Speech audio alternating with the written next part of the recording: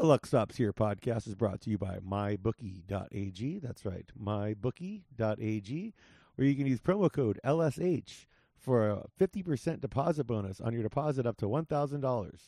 So you go to mybookie.ag, use promo code LSH for the 50% deposit bonus. Everybody, thank you so much for joining me, and thank you so much for being here this week. Sorry, I'm a little late on the schedule this week. I apologize. It's coming out on Friday night. I normally would have stuff way earlier in the week, but I was out of town for a thing, and, well, I appreciate your patience, and I have a double episode this weekend, too, so I got another one coming out tomorrow, so thank you so much for being patient, and I will reward you all handsomely. Make sure you hit subscribe, smash that 5-star review, and leave a little comment, because that's what helps keep the lights on around here, in addition to our sponsor at mybookie.ag. This week, I have a good friend on, one of my oldest friends in the comedy scene, and a stalwart from the Chicago era of the time before time. My buddy, if you're a Patreon subscriber, you've heard him over there, Mr. Josh Cheney, everybody. Josh, how you doing? Hey, everybody. Hey, how's it going? Hey, Scott. How's it going? I'm good, man. I'm good, dude. I was just thinking, because we were just talking right before we started. But no, I was just kind of thinking about how you and I have had this one conversation over and over and over again, and I think I know which one it is. We've had a lot of conversations over and over again. Try and clue me in. Okay, this involves a certain movie called Rounders. Oh yeah, and which is this is a Vegas theme show, and this is, I think this is a very, very good topic to start off with for the show. Mm-hmm. But dude, so Josh and I both come from the point of view that John Malkovich's performance in Rounders is maybe the worst acting by a good actor of all time. I don't know about the worst acting, but the worst attempt at an accent an actor probably has ever done. Yeah, like his Russian accent in Rounders is so bad, and you think a guy with the last name Malkovich. Yeah. I don't know where exactly Malkovich is from. It's probably it sounds Eastern Blockish. It seems like you should be able to get a Russian accent at that point. And I shared the interview with you. I found that interview on YouTube with Matt Damon where it's like him basically saying how I think maybe I cover. It's like, are you fucking with me, dude? What do say the man, he's manny. So I splashed the pot. Yeah, especially with the last name. I mean, I'm sure I thought of that at one point, but I had since forgotten it. With the name Malkovich, yeah, call up an Uncle Pieter or an Uncle yeah, dude. Whatever. Just be like, could you give me a couple pointers? And I'm sure they would have been more than happy to. Yeah, no, it just seems like John, you're doing all wrong. You want to do like this. Yeah, you must sound like you go to discotheque at Bath Beach nightclub in Brooklyn, New York. John Malkovich is like, okay, I think I got it. All right. Because John Malkovich is otherwise brilliant in pretty much everything else he's in. Yeah, he's great. But then there's just those movies for, I guess, for some actors like where you watch a really good actor really phone it in for something. And I think it's probably partly that, and I think it's also I don't know, there are people that work in casting that are just like, this person is so rock solid that it doesn't matter what I throw at them. They're just going to nail it. And that's not the right attitude to go in with. There's definitely strengths and weaknesses when it comes to anybody, as I'm sure any actor will tell you. So, I mean, sometimes, your pride might kind of get in the way and go like, I can nail this. Or kind of like how Malkovich did. He's just like, I'm going to go so over the top. What are they going to say? No, that's wrong. John Malkovich. And I guess he only worked 2-3 days on the movie. They shot all those scenes back to back to back real quick. Yeah. So he was just in and out, and they shot this whole movie around his schedule. So he was the big get for that. Matt Damon and Ed Norton were definitely the lower tier guys on that cast compared to him at the time. Yeah. And I'm sure what's his name? Who else was in that? Martin Landau. Yeah. He was probably there for like an afternoon shooting his parts. Yeah. Yeah. Like, yeah, he took his strolls around the park, stopped by the set, shot his parts, and then left. Anyone needs me, I'll be by the honey wagon.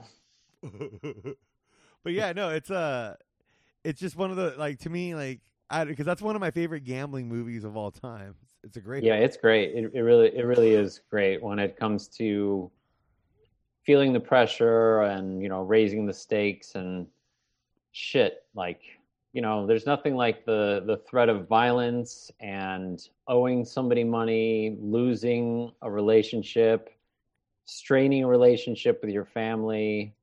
Yeah, because it's one thing to like play in a weekly card game with your friends versus going to like these mob connected underground clubs where you have to also having the relationship with Ed Norton, who is like, of the two, he is the fuck up friend that he's always having to you know take care of, and he's screwing up and he always has to clean up his mess. So it's like pressure upon pressure upon pressure for Matt Damon's character. Matt Damon's character wants to play poker the right way, and he knows he can beat the game with his skill, whereas Ed Norton's character is literally dealing from the bottom of the deck. Exactly.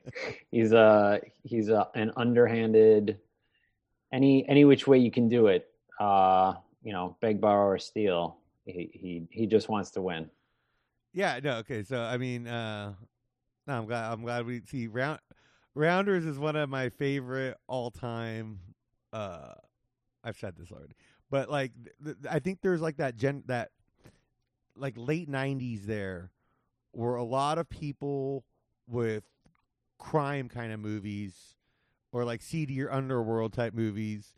They tried to all be Goodfellas or Pulp Fiction. Yeah. And I think that's one of the few movies from that, like the late '90s there, that kind of stands out as having this like authentic kind of feel to it. That's not. I think it did, and I think it was kind of a lightning in the bottle. Like it was really, really grabbing the popularity that was happening with underground poker before World Series of Poker. Yeah, I mean, you could say that movie kind of triggered the whole World Series of Poker. It for sure did. It for sure did. Yeah, it definitely. If it didn't trigger it completely, it gave it a huge leg up. And then before you knew it, everyone you knew. It was around then I started playing poker with the guys that I knew in Chicago pretty regularly. And I'm sure it was in no small part to either seeing or it just kind of being part of public conscience. You should do the World Series of Poker one year. Oh my God, I would be knocked out so quickly. You never know. I've definitely gotten better over the years, but if I play anybody who has any sort of skill, it's quickly. The only kind of benefit you have is when you play people that you don't know because they don't know your tells. But it's, I mean, win or lose. I mean, it's easy to say that now. It's just fun to play the game. It's like it's one of those things like golf or chess or where it's like it takes like an hour to learn and a lifetime to master. I've been wanting to get back into golf lately because I live by a lot of courses here, and yeah, Nevada is heaven for golf. Yeah, no, and it's good. It's like you said, it's good gambling action on the side. You know, you can. Oh yeah, I mean, you can bet on anything if you want to. You would know that better than anybody. Oh yeah. I mean, dog races, WNBA, anything that you can. I put $5 on the WNBA future on the Vegas Aces to win the WNBA championship this year. I mean, every year I play. I go to a friend's house to watch the Super Bowl. Of course, we didn't go this year. Nor last year. Last year we did. It was just before quarantine hit. But this year, I watched it at home. It was the first time I watched it at home in 8 years. And I would always go to a friend's house, and there'd be these really dumb, I mean, just like dollar bets, but like first commercial break, it's going to be a beverage, or, you know, the national anthem's going to be over a certain amount of time. That's a good one. That's a real good. Lady Gaga is performing what's going to be her first song.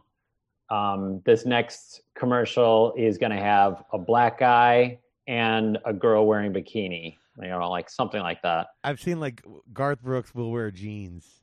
Mm-hmm. Mm-hmm. I got one year because I guessed right that the first song that Coldplay was going to do was going to be "Viva La Vida," and they did, which is like not their biggest song, but it's kind of a get the crowd going hype song. I'm glad you're such a Coldplay expert that you. I'm not a huge Coldplay expert either. In fact, it was Tia that mentioned it, and when she said it, I was like, I don't even know what song that was, and I like pulled it up on my phone. I was like, oh, I know this song. I didn't know it was called that, but then I said the bet, and I won like $4 off of 4 different people. That's fun, dude. That's yeah. Hey, so I'm glad I had you on the show this week. This is perfect timing to have you on because you're the guy who originally got me into crypto. And, oh yeah, and crypto is the talk of the world right now. Man, it's sometimes it feels like that, and then I'll reach out to my dad or somebody who's not a comedian, actor, a friend that I talk to all the time, and they're just like, "What the hell are you talking about?" Not as though they're. I mean, I feel like you're right. Most of the world is talking about it, but especially with Coinbase going on the market this week. Say it again? With Coinbase going on the stock market this week. Yeah. Coinbase going on NYSE as a direct, not an IPO. That's huge because by and large, that's probably the biggest one that people use to trade, buy, and sell crypto. Was it NASDAQ or NYSE? I'm pretty sure it was NYSE. Okay. I don't know. Yeah, it was on one of the big boys. So I mean, it doesn't really I put in a limit order to buy some. I ended up buying some. I bought a little bit. Yeah. We'll see where it goes. Yeah, it's one of those things where, but I think like it's like I was kind of comparing it to like, can you imagine if you would have got a chance to buy a piece of Goldman Sachs the first week that came out? I mean, it's insane. I almost daily I think about, and it's the absolute dumbest thing to think about. But I still think about it. In the first week of October 2010, if you would have, which everything is, woulda, shoulda, coulda, but in the first week of October 2010, if you had invested $10,000 in Bitcoin, today I think it was hovering around $64,000 of Bitcoin. You would have $11 billion. Yeah, that's insane. I mean, that it is absolutely insane. But I mean, like, so I mean, like at $1,000 there, you're at $1.1 billion. Yeah, it's like an over 10 or over. I'm good with 1.1. I wouldn't know the difference of what to do with between 1.1 billion and 11 There's no billion. difference. You can't. I mean, you can't fathom it unless you are and your family have been billionaires for a generation or two. Then you would understand what the difference between $1 and $11 billion is. But it's just like, it's like saying, should I buy a $10 million house or a $50 million house? Like, I'm never buying either of those. So why are we having this discussion? I like it when the people say, like, if I would have bought this much Bitcoin at that time, because like, would you have really made it past when it hit 20,000 originally? Exactly. Or like, or even 10,000. Exactly. Like, and you play that game when it hit the previous high of 17 to like 18,000. If you had that much, it would have been like 100,000 Bitcoins. When it hit that, I'd be like, well, I'm going to sell like 10 of them. And then I'd have $170,000. It's like, okay, I can skate on that for a while. Yeah. But it's like, you'd have to have hindsight after hindsight after hindsight after hindsight. Yeah, and then you would have had to like cashed out and bought back on some of kept buying on some of the dips at a certain point. Exactly. And when it hit that high, it hit 17, 18,000. In less than a year, it was back down to 3,000. Yeah. So it lost like so much of it. I mean, it's impossible that anybody went, I don't care. I'm going to ride it all the way to 64,000 or whatever. Yeah. There is this one guy. His name is, he's an Indian guy, Indian American, but he's, I think he's a hedge fund guy, but he's like insanely wealthy. And he got into a discussion about crypto when it was first becoming a thing, 2009, 10, 11, somewhere around there. And he called his office. You can look this up online, but I for the life of me can't remember his name. He called his office and said, buy a million Bitcoin. Just do it. And at the time he said it was trading at like $300. So he had enough money to go spend $300 million on this. So he bought it at $300. Yeah. And he held it. He held on to it. Like his office would call him and be like, you might want to do something about it. He's like, I don't want to know. Don't tell me when it goes crazy and don't tell me. But just recently he said, if and when it hits, I'm not sure if he said 100,000 or 150,000. He said, then I'll cash out, because his initial $300 million will be worth, it's either 15 billion or 150 billion. Yeah, and he wants to buy a large section of Manhattan and turn it into low income housing. Oh shit. Yeah. That's pretty badass. Yeah, it's really bad. Can you imagine if he just bought literally bought Wall Street?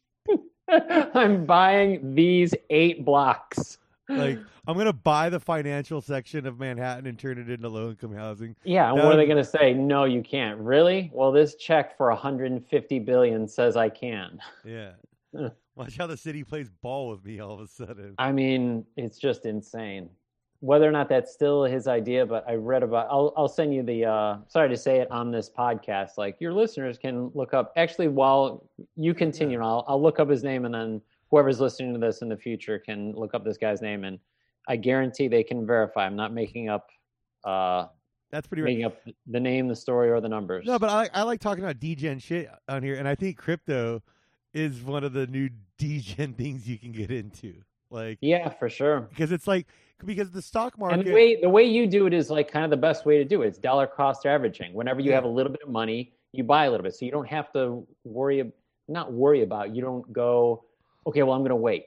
You can wait forever. You can. What is it? $61,000 today. I'll wait to buy when it goes down to 60,000. It may never go back down to 60,000. Yeah. So I started buying it at 11,000 like this, and I've made a lot of money off it because of that. I mean, you bought it 11,000. It's 6 times that amount right now. Yeah. What savings account is going to give you 6 times your money? Yeah, and I haven't got 6 times on all of it because of the dollar cost averaging. Right. It's whittling in each time, but no, I mean, I think that's the way to do it. And now I bought Doge. I bought Doge a couple months ago. Totally forgot about it. Did you buy it for a nickel? I bought it for a nickel. Yeah, I bought 550 Doge for a nickel. It cost me $30, and that's at $200 right now. Yeah. And it hit 43 cents yesterday. Yeah, I bought another 30 this morning when it dipped back after it hit 50. It got up to 50, and then when it bounced back down to 34, I was like, I'm going to grab it here for another 30. Just to see what happens with it. Because at this point, if it hits $1, I'm going to be stoked I got more at 34. I'm in no way a sophisticated investor, but I think maybe my favorite part about investing with E-Trade or Bitcoin or whatever is the fact that you can do limit buys. Because to me, it kind of takes the stress off, because it goes, well, if it doesn't reach that point and that order doesn't get filled, oh, well. Yep. I'm not going to keep going okay, how much? Oh, maybe it'll get lower. Maybe it's no. That's the number. If and when it hits that, that's when. And that's what I did with Coinbase when it hit the stock market. I said it's going to be at this amount. If it gets filled, it does. Great. If it doesn't, it doesn't. And it did. Now, do you have any of the Doge? Are you on the Doge madness? I didn't buy any Doge. No. Oh man, that buying it at a nickel. And then it going up to 50 cents. That was a wild ride there. Yeah. Yeah. I do have another smaller one that I bought at 17 cents. And this week it got up to $1.94. Wow. So that was I didn't buy a ton at 17. I bought a good amount at 17, and then I bought more when it hit 42 cents in January, February. So when it hit $1, I was like, all right, it's about double. And then when it hit $1.50, I was like, okay. And then it hit $2. But I mean, there was a bunch of experts, speculators, whatever, saying, oh, there's no chance this isn't going over $100 each. I'm like, Okay. Uh-huh. I bought it at 17 cents. Uh-huh. You do some quick math. Yeah, I think that'd be good. That would be a good thing. And for those listening that want to kind of get involved in this stuff, like the key is like don't only put what you can afford to lose. Exactly. Like small amounts of it, whether it's just 10, 20, 50, 100, whatever. If you were going to spend it on a scratch-off ticket, if you were going to spend it on only the chances of you getting your money back on this are way, way better than a scratch-off What I've been ticket. doing is I have my Coinbase account, right? Here's my little hack: is their fees are higher than Cash App. Yeah. So I buy Bitcoin on Cash App and transfer it over to my Coinbase wallet right away. Well, I got a small tip for you. I mean, check the numbers, but if you have a Coinbase account, that means you automatically have a Coinbase Pro account. Okay. If you buy Bitcoin or any other cryptocurrency on Coinbase Pro, the fees are substantially lower. Okay. I have no idea why. They're the exact same platform. One seems to be like the Mattel of buying crypto, and the other one seems to be more like E-Trade or like usually actually. I've noticed on Cash App, I pay maybe about 30 to 40 cents per $10 on fees. Whereas on Coinbase, it's like 80 cents per $10. Yeah, it seems to be. I mean, it obviously goes up with the more amount you're putting in, $100 and over or whatever. And when Dogecoin was at $5, I had to go to Binance to buy Doge. That took forever to verify. Yeah, they're not on Coinbase. There's another one that I have, XRP, which is called Ripple, which was on Coinbase. Yeah. Then the SEC got involved, and Coinbase is like, no. So I still have it on there. It's not like it went away, but I can't trade. I can transfer it out of it, but I can't trade, and nor can I buy more. And like that had to be the Coinbase going on to the market itself had to be part of the reason why they got rid of the XRP, because they didn't want any red flags with Wall Street going into being listed publicly. It could be because they did do away with it a while ago. I want to say it was February of this year. Welcome to Stock Talk with Scott and Josh. I mean, if that's not gambling, I don't know what it is. Stock Talk. It really is. No, it's total gambling. I mean, like, in our lifetime, imagine being like a sophisticated investor, or like, this is what I do with my money, from the year 1950 to the year 1980. You just be like, I can't lose. Not as though there weren't dips in there, but you didn't experience the stock market crash of 1929, 1930. You didn't go through and people the had 90s. strong pension plans and stuff through unions. Exactly. You didn't go through the dot-com bust. You didn't go through 2008. So it's like we've already we were both born in 79. We've lived basically through the one in the late 80s, the one right after 9/11, the housing bubble, and then the pandemic bubble. So we basically lived through four fucking, and we were born during the fucking oil problem shit. So and when there's basically been five in our lifetime. When I was a kid, my parents got me a savings account, and I remember that savings account being 8%. Wow. Where it was like, if you had $300 in it, because it was like, mowing lawn money and allowance money, it's like it steadily made a little bit of money, and then slowly but surely, 2002, 2003, 4, 5, 6, 7, it was getting down to like 3%. And now if you can get 1%, you'd be lucky. Yeah, but the percentages are, you get I would say a good percentage right now on a savings account would be like 0.5%. Yeah. But I have one that I have 1%, and it's not. You can get a better percentage on like the interest on a brokerage account or like money market account.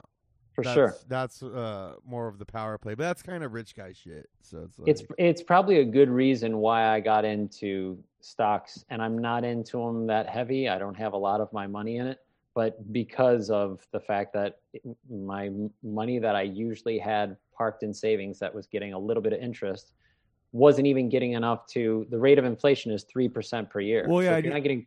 When you look at like the S&P 500, it grotesquely outperforms inflation and interest. So it's like at least by double. Inflation is 3%, and S&P always does 7, 8, 9% over the last like 100 years. Yeah, so I mean, on average. Yeah, some years it takes a shit. for sure. But if it takes a shit, that's when you double down on your fucking. Exactly. That's exactly what I did last year when all this was really, happening. It's not even you're doubling down. It's when something takes a buying shit, the dip. You're if you're buying on dollar cost averaging, if you're buying no matter what, you're just buying more when it dips. Exactly. And then when it goes back up, you've now weathered the storm, and exactly it didn't affect you at all. No, man, it's this kind of shit fascinates me though, because it's like me too. It's like it's like the trick is like they always say, like, you want to make money when you're sleeping. Have your money, make money when you're sleeping. And I think one of the best ways of going about that is now Dogecoin, because literally I fucking went to bed last night and it was at my account had $80 in it, whatever, of the original 30 I had invested. And then when I woke up this morning, I checked it was at 250. I was like, no, this has to be wrong. This cannot have happened overnight. Especially if you're like, well, I know for a fact I put in $30. Now, I'm checking right now because I put a little bit more in this morning. I think there's going to be another, because I bought on a little dip this morning, but I think there's going to be a huge, huge uptick tonight, middle of the night. I genuinely think it's going to hit $1 pretty soon, but we'll see. I mean, there are crazy people out there that are saying it's going to overtake another coin that's trading at whatever, $100. It's well, I mean, if it does, great. You included. There's a lot of people that I know that did invest in Dogecoin.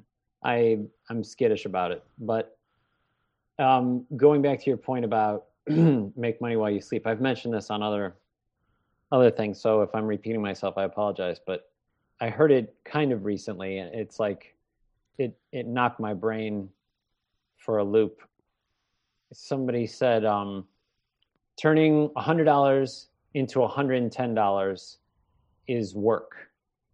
Turning 100 million into 110 million is inevitable. It's when you get to a certain level, it's your money is just going to make money. You don't really need to do much to it because you get into that secret society or whatever you want to call it, where it's just things are open to you that weren't open to you when you had $1,000 to invest. Yeah, I was looking at like $250,000 seems to be that magic number, where when you have $250,000 stashed in like in funds or whatever, a 1% fucking swing for you on and 1% a day could be very normal in a lot of these funds. Or almost and you'll have dips occasionally, but. And also, if you buy stuff like Johnson & Johnson and Coke and McDonald's, these companies that have dividends, that they pay out the dividends, once you get to a certain amount that you own of those stocks, you can essentially live off the dividends. Yeah. You're getting paid $4,000 a month. You could just keep reinvesting the dividends. Exactly. And, you could just keep reinvesting them, or you could just take that out and go, this is my cable bill, cell phone, groceries, and rent. I'm good.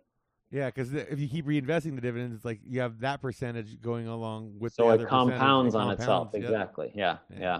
That's how you grow real fast. I was reading a quote from Einstein, actually, where he said compounding interest is the 8th wonder of the world. It's like that. I think it's he said. You're probably right, but I think I've heard it. I might have butchered it a little. He said something it's the most unbelievable thing, all of space included, the fact that things can grow on top of itself. I'll try and look it up while we're talking. I was trying to look up the Indian guy's. Hello, I am Indian guy. I'm going to save Manhattan. I am teaming with Kermit the Frog. He like I said, he's Indian American. He has zero accent. I am teaming with Kermit the Frog. We are bringing back Broadway revival. I had to do a dumb character at one point. And it's what are you going to stop me? I can do it. Yeah. I can do whatever I want. Me and Kermit the Frog, do we cast all the rats that work in the kitchen with him at the diner in Manhattan? I do not know. I just like the idea of a big time hedge fund billionaire being obsessed with, I want to live the real life of Muppets Take Manhattan. I have enough money. I want the Muppets in the kitchen with me every day. All right, I got the Einstein. What was it? He was once asked what's mankind's greatest invention. He said compound interest. There's even one claim that he said that it was the eighth wonder of the world. Yeah, see, okay. You know what? Yeah. You know where you can make a lot of compounding interest? With my good people over at mybookie.ag. Ah, yes. Yeah, mybookie.ag, Josh. Guess what, man? You can deposit and cash out in Bitcoin. Really? Yeah, dude. That's huge. If you use our promo code, and they give you an extra cash bonus to play with on top of the promo code I have, LSH, for the 50% bonus, but they'll give you even a promo code bonus on top of that for crypto deposits and rewards. They give you like extra crypto rewards. So technically, if you do it enough with the crypto there, you can kind of have your like Bitcoin in a holding pattern at mybookie.ag, and then then when you win with them, you cash out when Bitcoin dips. You make even more money. There you go. It's a foolproof. It's really a foolproof fucking strategy. And, pretty much. Yeah. And since you're taking the bonus money that they give you on top of all that, guy, I don't know what else to say about the good people at mybookie.ag other than once you sign up and use the promo code LSH, make sure you get that deposit in. You know, and you know what? Let's say I'm going to take a look at what they got the bet on right now. All right. You know, because I think I think it'd be a cool thing if they're to start offering is like a numbers game, like a lottery based on Bitcoin. Does that make any kind of sense? It does. So like you take like the last 4 numbers that Bitcoin closed, like down to the fraction of a cent or whatever. So it'd be really hard for someone to rig because it's so microscopic. Right. And be like the last 4 digits of the day is the winning combination that pays out in more Bitcoin. Right. You know, I think that could be a lot of fun for all kinds of people. For sure. I think I mentioned that on the Decker episode a little, where I was saying like I've kind of refined my idea for it. So if anybody's listening and wants to invest in my brilliant idea, all right, dude, they got fucking NBA, MLB, boxing, big UFC this weekend. Actually, there's a UFC promo for this weekend where you're guaranteed double odds on the Jake Paul versus whoever UFC fight. Whatever knucklehead decides to get in the ring with him. Yeah. So there's PGA, of course. That's what I've been really gambling on lately, dude. I'm into golf gambling. It's a fun little way to spend a leisurely afternoon taking a nap while getting high, dude. I'm not gonna for sure. You got NHL playoffs, NBA playoffs gonna be right around the corner soon here. Major League Soccer, fucking NASCAR, Formula One, bro. And they got an online casino, online race book. So you get all your horse races in. You get all your Kentucky Derbies right around the corner. So I strongly suggest getting in on that action. I'll be giving out my picks for that on here. When is Kentucky Derby? It's usually June? the first Saturday of May. Of May. I don't know if they have a different schedule for it this year, though, but it's usually the first Saturday of May. And so that's a lot of fun. So get over there. Get in with mybookie.ag. I'm telling you, you guys, I've been noticing people that use my promo code, they get on the VIP list and they get the extra benefits. There you go. Get the free bets for one of the free bets they offered was like up to $25 bet you can place on if the Dodgers and Rockies in their game would score a run. You know a team's going to score at least one. That game's going to end at least 1-0. Yeah. And so that's a guaranteed $25 for just giving away on that one. Boom. And then you just keep taking those. And guess what you do? You cash out on the Bitcoin. The cycle continues. I'm teaching you guys how to run a digital fucking racket over here, dude. It's like Goodfellas for nerds, dude. I'm pretty sure all nerds love Goodfellas, so it's a match made in heaven. If you don't love Goodfellas, you're a fucking piece of shit. That's right, a piece of shit. It's probably the one movie I've seen more than any other movie. You know, I agree, man. I've probably seen that one the most. I watched Casino the other night, actually. Casino is great. I probably haven't seen that in a few years. You know what the very first line of Goodfellas is? All my life, I always wanted to be a gangster. Nope, that's far into it. What it's better pull over. It's just before that. Okay, what I'm close. Ray Liotta says, "What the fuck was that?" From the banging in the trunk. Yeah, just the Billy Bass. I saw it. It's such a nerd thing, but I watched it a million times in college. And one day I sat down and I went, I'm gonna count how many times they say fuck. How many was it? I wrote it down. I've since kind of forgotten, but I'm almost positive it's 173 times. Wow. Which is a lot. Because I mean, the first line is, "What the fuck was that?" Yeah. What the fuck is that, or what the fuck is that? And then Joe Pesci echoes it. What the fuck is that? Because they all start hearing it. Dude, just like the Bamboo Lounge scene with Joe Pesci telling the story and what the fuck is so fucking funny? Tell me, motherfucker. Yeah. He has like 12 in that one little part right there alone. Like he does have a lot. He also says fuck a lot in Casino when he's describing what he does for a job. Yeah. I'm gonna go down and fucking split your fucking head. I'm gonna go down to the bank, and if I don't have my money, I'm gonna split your fucking head open because that's what I do. That's a great scene, dude. I'm crazy. I'm an idiot. I don't care. I don't care about going to prison. Dude, I love the character actor in that scene that plays Charlie the Banker too, because he was on a couple sitcoms I've seen. Like that guy's great and stuff. Like that's a cool career. Everyone's great in that. Don Rickles is great in that. The guy that plays the shit kicker, nephew who he can't fire. I'll definitely do that, Mr. Rothstein. Like, don't say you'll do it, just fucking get it done. Like anyone who's gotten to a certain age has worked with somebody who's just like, how the fuck did this guy get a job? Oh, he's the county commissioner's cousin. He's so incompetent.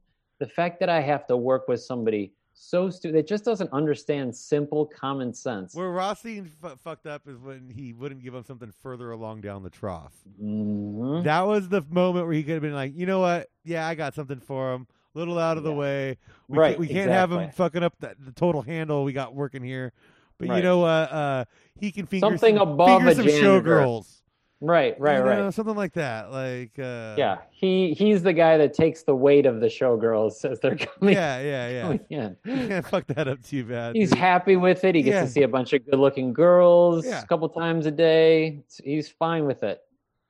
Yeah, dude. Like that's what they should have done. But no.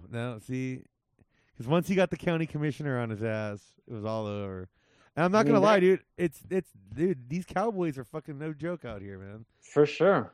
But it's like something like that where it's an enterprise and it's big and there's so many hands in it. Something's gonna go awry. No matter. There's always one thing that can just totally topple it. In this case, it was a coked out sociopath that went around fucking stealing jewels out of people's hotel rooms and shit. Yeah, that didn't help.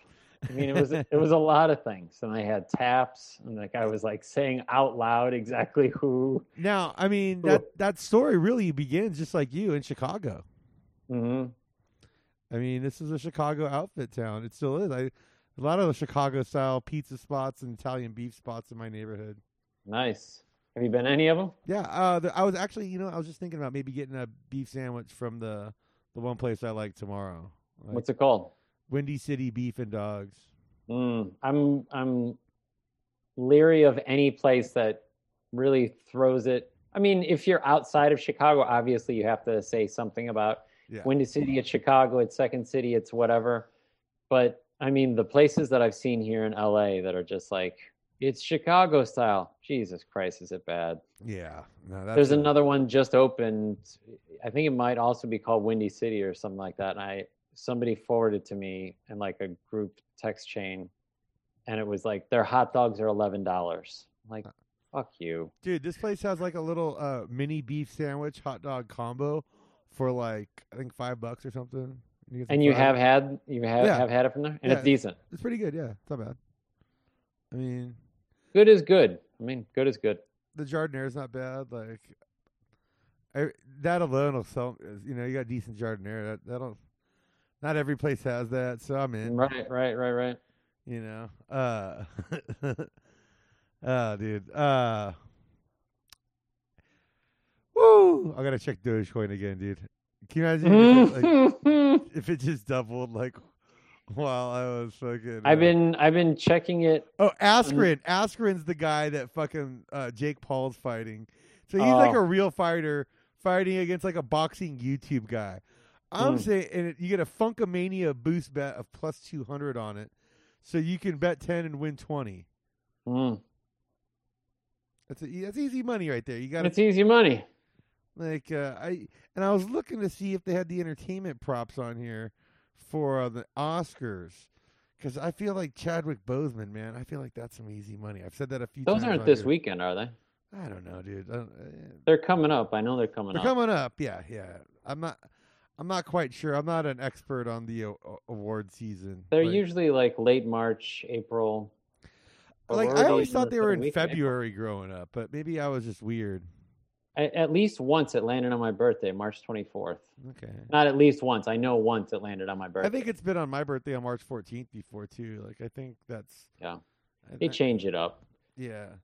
But yeah, that's another one. That's one that I'll do it like as a fun, hey, everybody fill out your thing. I mean, first, I don't see most of them. Second, I have movies it's so funny when the nominations come out and it's a bunch of movies you've never heard of that are like, these are the best 5 movies, and you're like,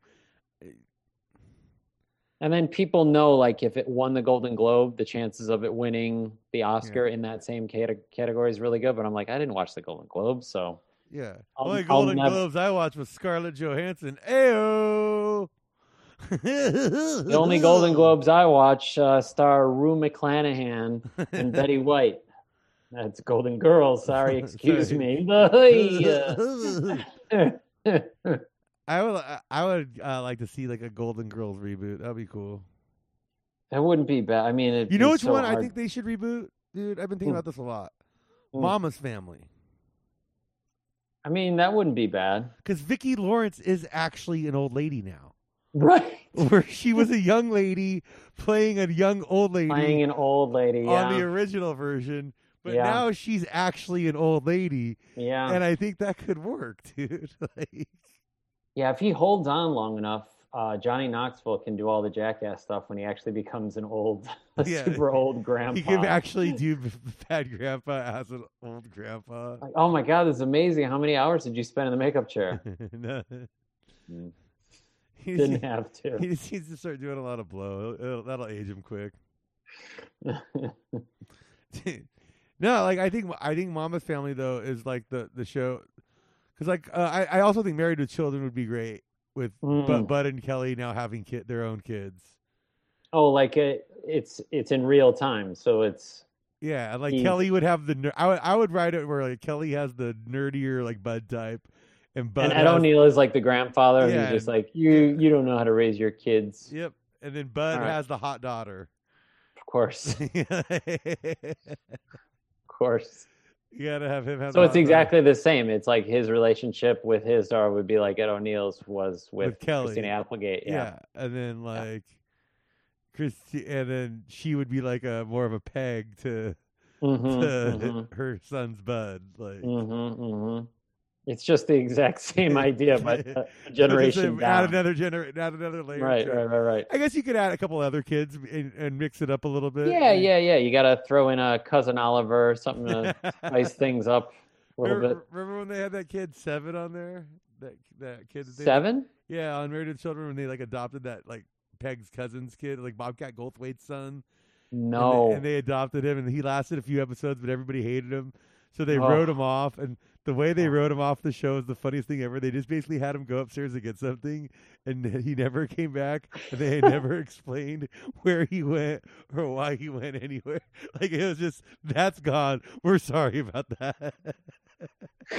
Oh, imagine that guy reading that script. He's like, dude, and like, I went upstairs. Where did I go? It sucks too, because there was like a 7-year-old boy, like the kid actor gets hired on the hit show, and immediately, like grown adults hate this child. That sucks. It's pretty funny, dude. It is funny. I mean, it's the fickleness of. This is why. But imagine that kid. He's just like, I'm on a hit show. This is pretty much and all his scenes were basically with Ed O'Neill and Katie Seagal. Right. So it's like you get to work with like two legends, like in their own right. Like, wow. But I think that show could be great. I heard they were gonna bring it back, but they were waiting for like one of their contracts. One of them's on a show because she was on Sons of Anarchy and he was on Modern Family. Right. But those are both over now. Those are both over now. And so I think they were waiting for Christina Applegate's show with Netflix, maybe. God, everyone's doing great except David Faustino. Yeah, David Faustino is always going to be Grandmaster B. And you can't take that away from. You can't take his hip hop career away from him. What's Grandmaster B? His hip hop alter ego when he would throw on the Raiders hat. Oh, on the show? Yeah, but then like, I don't remember that at all. The reason why they had that whole storyline on the show is because in real life he was like doing like DJing at LA clubs as like a fucking like, you know, D double dirt dick dog or something. I fucking don't know. Like, but they were like, hey, DJ it was a dumb enough name where they called him Grandmaster B. No, it's hilarious because he called himself Grandmaster B, but everybody else would butcher his name all the time. That was the running gag, like, oh, whatever, Grandfather B or Grand Wizard B or, you know, like. Poor David. Yeah, he's fine. He landed on his feet. He's fine. Faustino learned how to take a joke at a young age and made a career out of it. You got to give the guy credit. Like, for sure. I liked how he played. He was on Entourage as himself, as a guy in Johnny Drama's acting class. Man, that's good casting. That's a guy willing to make a joke about himself. Yeah, that says a lot. That says a lot about somebody. I'm surprised in all the years of you and I drinking together around Hollywood, we never just bumped into the Foss somewhere. Yeah, never did.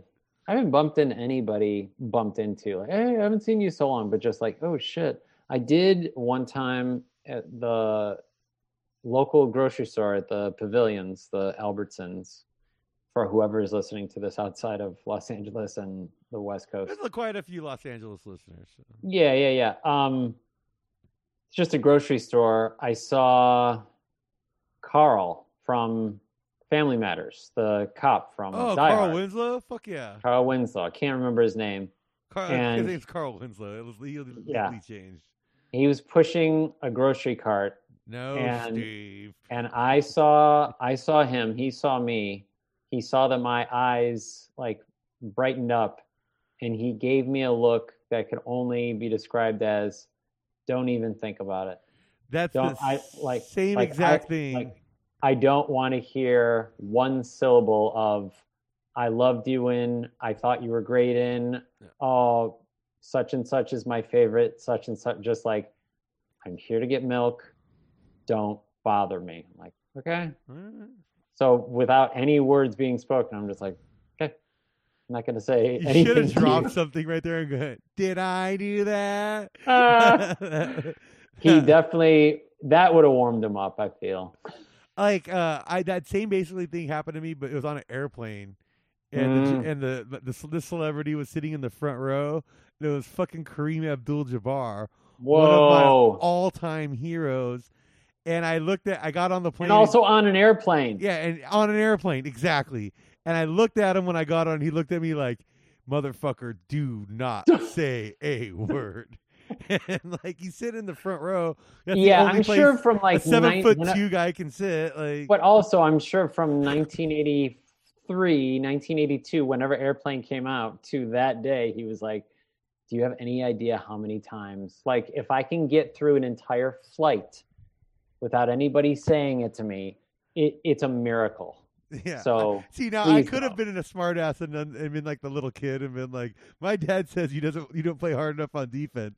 Like that could have been funny. But I think the funny line is I didn't say anything to him, but what I should have said is, Captain Murdoch, it's really nice to have the airline reward you for your loyalty with a nice first class seat after all these years, and just completely walk away. Like, I think that would have been pretty funny. That would have been great.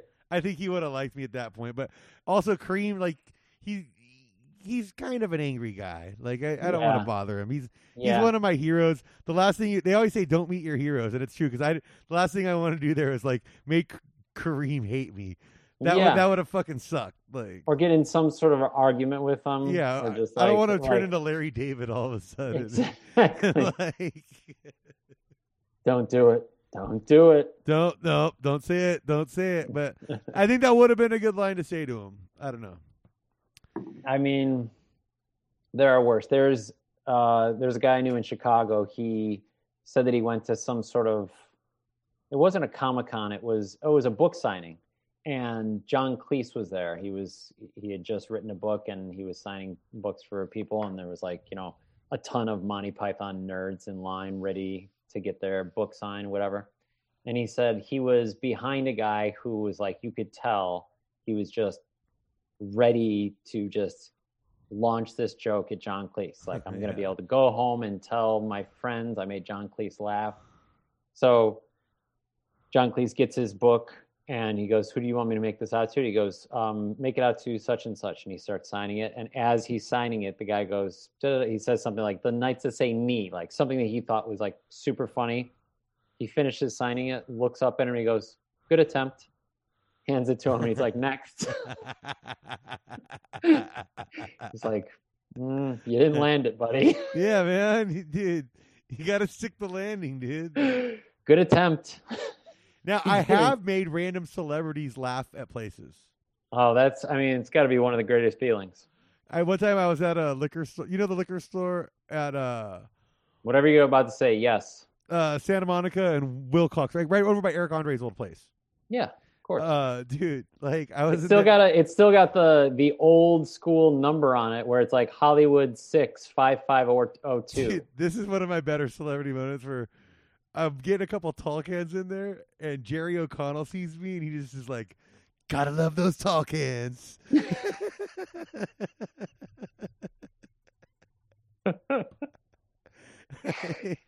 And I do. I do love those tall cans. Yeah. Like, dude, like that was a really funny one. One time at Silver Lake Lounge, I was standing out in front of there with I was smoking a cig out in front of the Silver Lake Lounge. Mario, the bartender, came out to talk to me because it was dead inside. There's no one in there really. Mm-hmm. And all of a sudden, Danny DeVito and Rhea Perlman are like holding hands, walking by, like going to the Vietnamese restaurant across the street. Nice. And I just go, "Holy shit!" And DeVito just like they walk like a few more steps, like he's maybe like 10 feet down from me now, and he just goes, "Yeah, he knows who we are."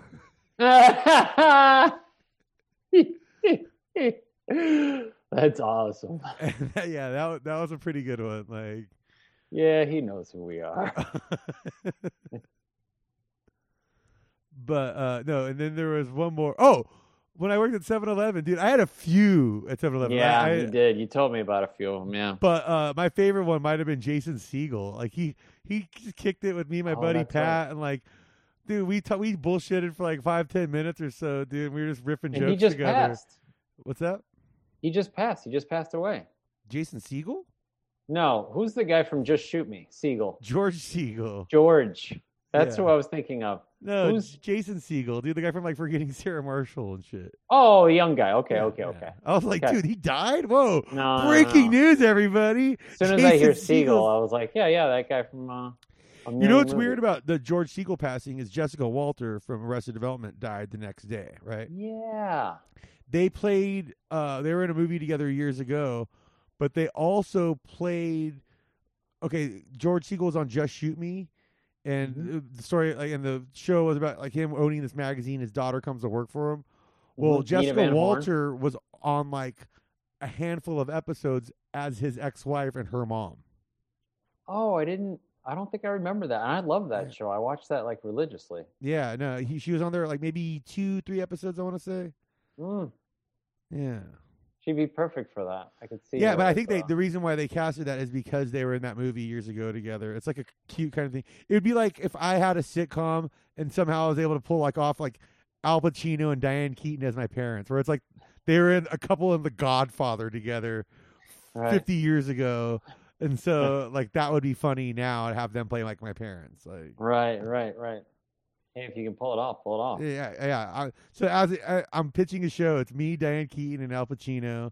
Any Hollywood people listening, help me get this out there. I think it's a good show. I'll even get James Caan to play my uncle. Just get the whole, like, every surviving cast member from The Godfather in there.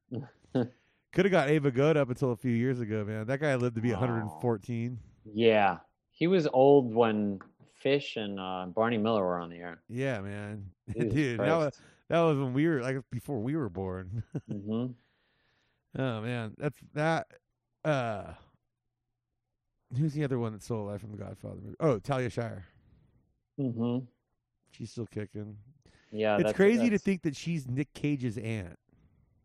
Oh, yeah. Yeah. Duvall's getting up. Oh, yeah, Duvall's getting, he's way up. He's got to be mid-80s. Oh, yeah. Duvall's, like, going to start Sundown, and he's going to start doing Clint Eastwood talk to a chair at the Oscars shit pretty soon. No, I think he's too smart for that. Give him more credit. Yeah, I'm a big Bobby Duvall fan. He's always top notch and everything. What was the one I was watching that he was in that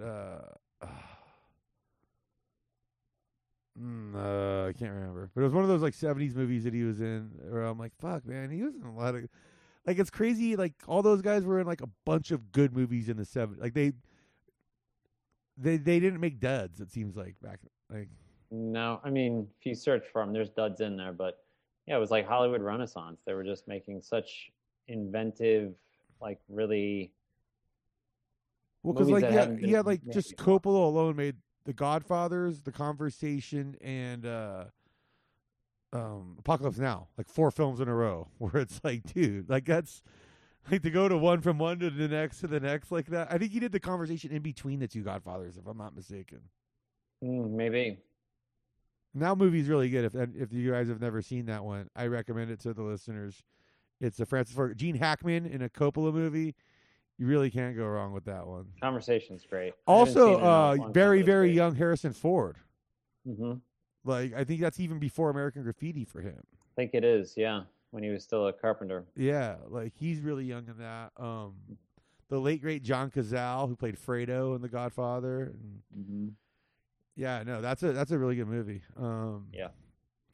And you know what? That movie's very relevant now because it's really about, like, fucking Private Eyes and, like, getting into, like, the early, like, 70s, like fucking listening devices and stuff. Mm-hmm. And it's, like, crazy to think how far things have come where we all just carry listening devices on us at all times and put in our TVs are listening devices, our computers, everything we got's mic'd up and broadcasting us to the public.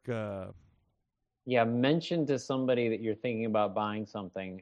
It will come up as an ad. Yeah, I'm thinking within an hour. I'm thinking about buying a mule, some chickens, a goat, and I want some sheep so I can shear them for wool in the winter.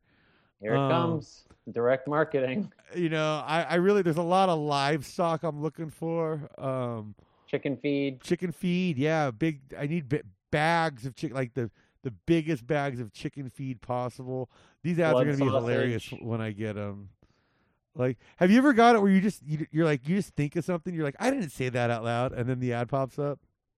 Oh yeah. In fact, I said as we started this, I said just think of something. I didn't want to mention it because I was like, I've been getting these targeted ads recently, and I genuinely just thought of it, and they've been coming up like an unbelievable amount. And I'm like, I thought of that. I didn't say it. I didn't look on YouTube. I didn't Google like, hey, where can I buy it just came up.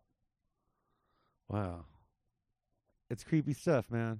Yeah. I have been using an app that is like tracks my workouts. Also, sometimes I think I might Google stuff when I'm fucking drunk and I forget about it. That could be. How did it know? Everyone knew. You were screaming it in the alley last night.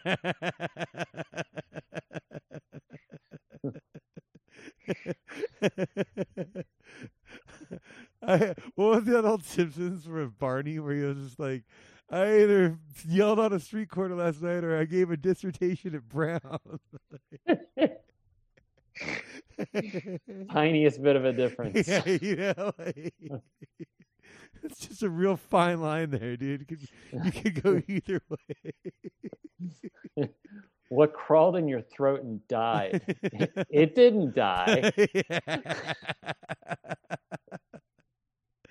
I love how, honestly, I think one of the best arcs they ever did on The Simpsons was with Barney, where they fucking, booze back forever, they get him sober, but then they have him fall back off the wagon and make him fucking... And it happens within a couple minutes. It's like a dissolve.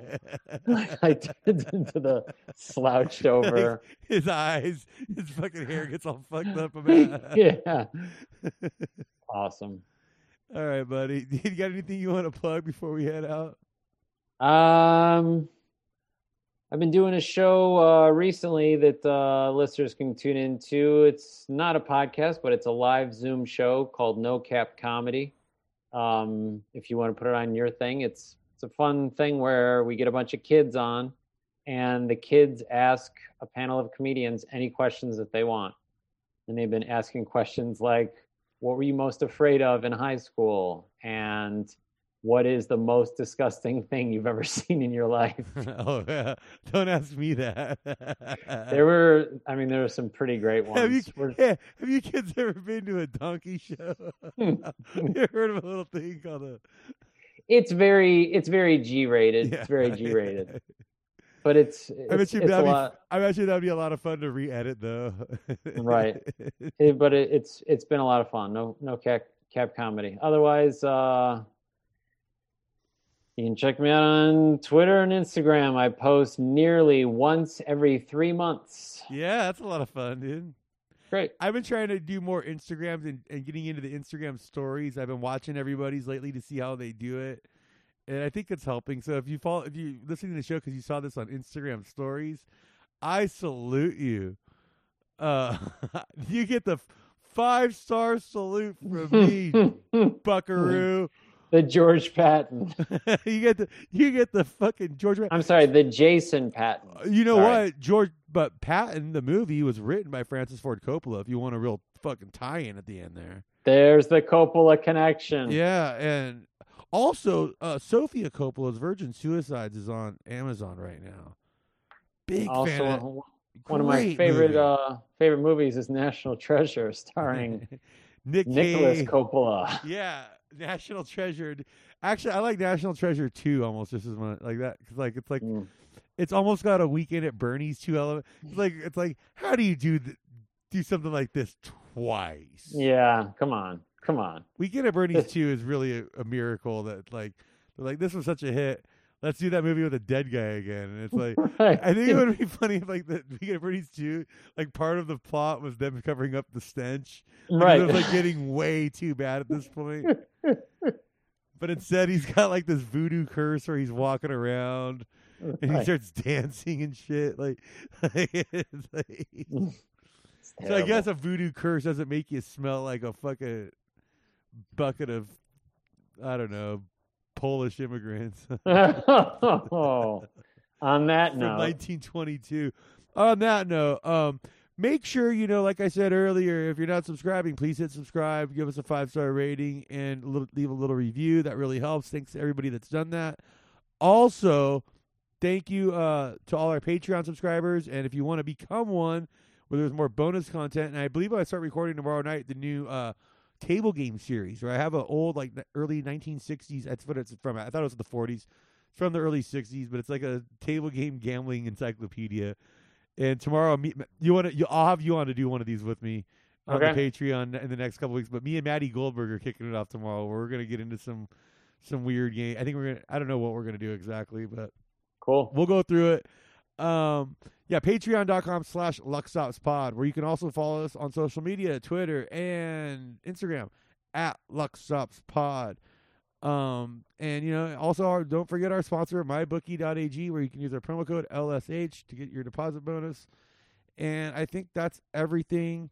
I might be having new sponsors coming up, or that's in talks right now. So, yay! Thank you so much, everybody listening, and I will see you later. Bye bye.